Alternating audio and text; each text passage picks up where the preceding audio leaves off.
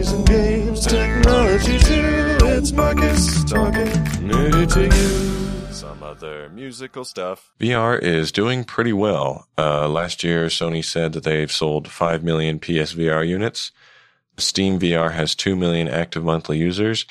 And Facebook has sold 3 to 8, which is kind of a odd estimation, but they've sold 3 to 8 million Quest 2s. As I've mentioned last time, there's lots of players in the game, lots of people making headsets. The Valve Index has come out that I mentioned last time.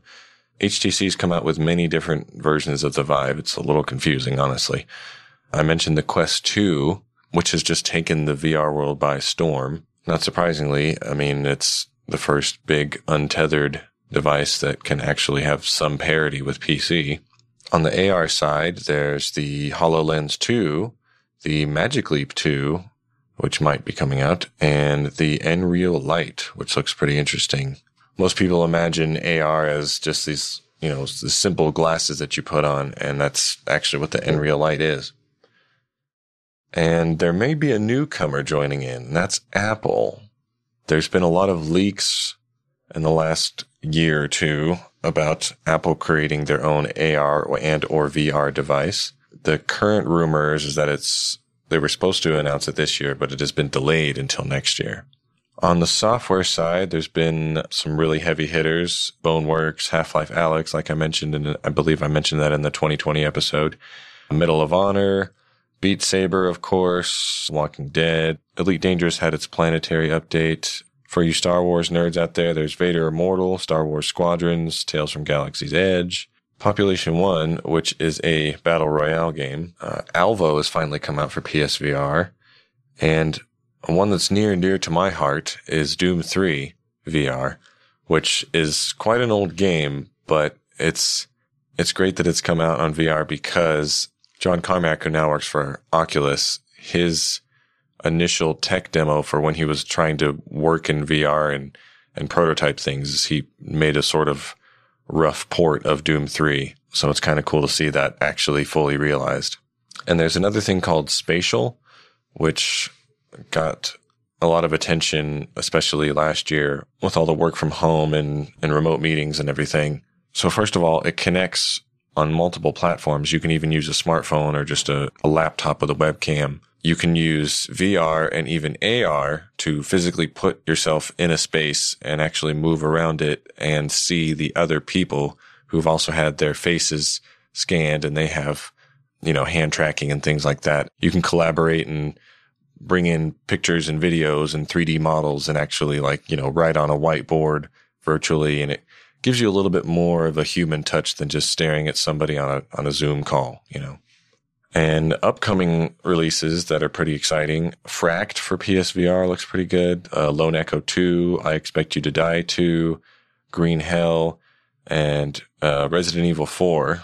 I know a lot of people are looking forward to. And speaking of Resident Evil 4, that is a Quest exclusive. And Oculus, which means Facebook, have just been buying up developers left and right, which I see as a good and a bad thing.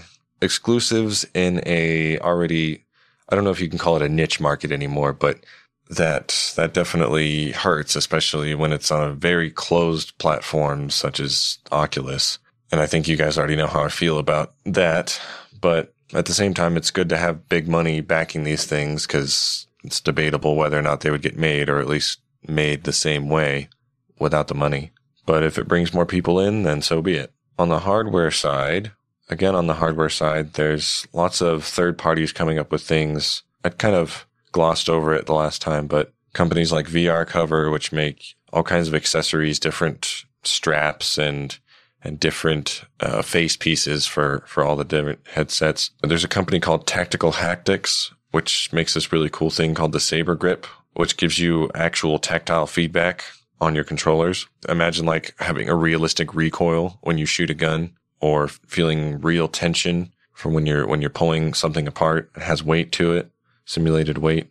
And a big one that I've been looking at is lots of companies are trying to work on locomotion, which is the movement in VR, as opposed to just pushing on a stick. Because you can have room scale where you physically walk around using your legs, but you have to have a big space for that. These enthusiasts are trying to work on a solution that lets you walk around without actually moving around in the space. So you might have seen things like the Infinideck. If you've seen Ready Player One, the movement in that movie is based off of the Infinideck. There's the Virtuix Omni one. There's the Catwalk C, the Ecto one, which is interesting. That's actually like a pair of shoes that you wear outside of your shoes that counteract your motion. A really promising one is called the Silver Cord. That one's pretty cool because not only can you crouch and jump and everything, but like I've seen people actually like kind of doing a swimming motion from it in place. It's pretty crazy. That's the current state. Now, as far as the future, like I said, Facebook is buying VR devs all over the place because they want to build a big library of exclusives. Facebook's going the Microsoft route. They bought the devs that make Beat Saber, Population 1, Lone Echo, and like I said, Apple might be joining in the fray, which is pretty exciting because that will bring a lot of people in, despite what I'm sure is going to be an exorbitant amount for their headset. But at the same time, Apple makes some really good chips, and if they can make something to beat the Quest as far as quality goes, that would make for a really interesting dynamic for VR. I'm also curious what Valve is going to be coming up with because they've been quiet for a while. And Sony is coming out with a PSVR 2 for PS5. They haven't shown off the headset yet, but they have shown off the controllers. And based on my usage of the new DualSense controller for the PS5, which I mentioned in my PS5 review, they can do some pretty cool things with that. I'm excited for that. I'm curious to see if the headset will be wireless or tethered or maybe both. Oculus Connect is coming up in September, I believe. So we'll have to see what kind of things they announce there. But it's pretty exciting. I'm glad that VR still has a lot of traction and the future's still looking pretty good. Movies and games, technology too. It's Marcus talking nerdy to you. Some other musical stuff. Do you enjoy the show and want to help it grow? Don't hesitate. Like, share, and donate. So I finally got my hands on a PC headset. I got the HP Reverb G2. The visual clarity is ridiculous, especially compared to the PSVR. It's so clear that I have no trouble navigating my desktop and web browsers and everything with it.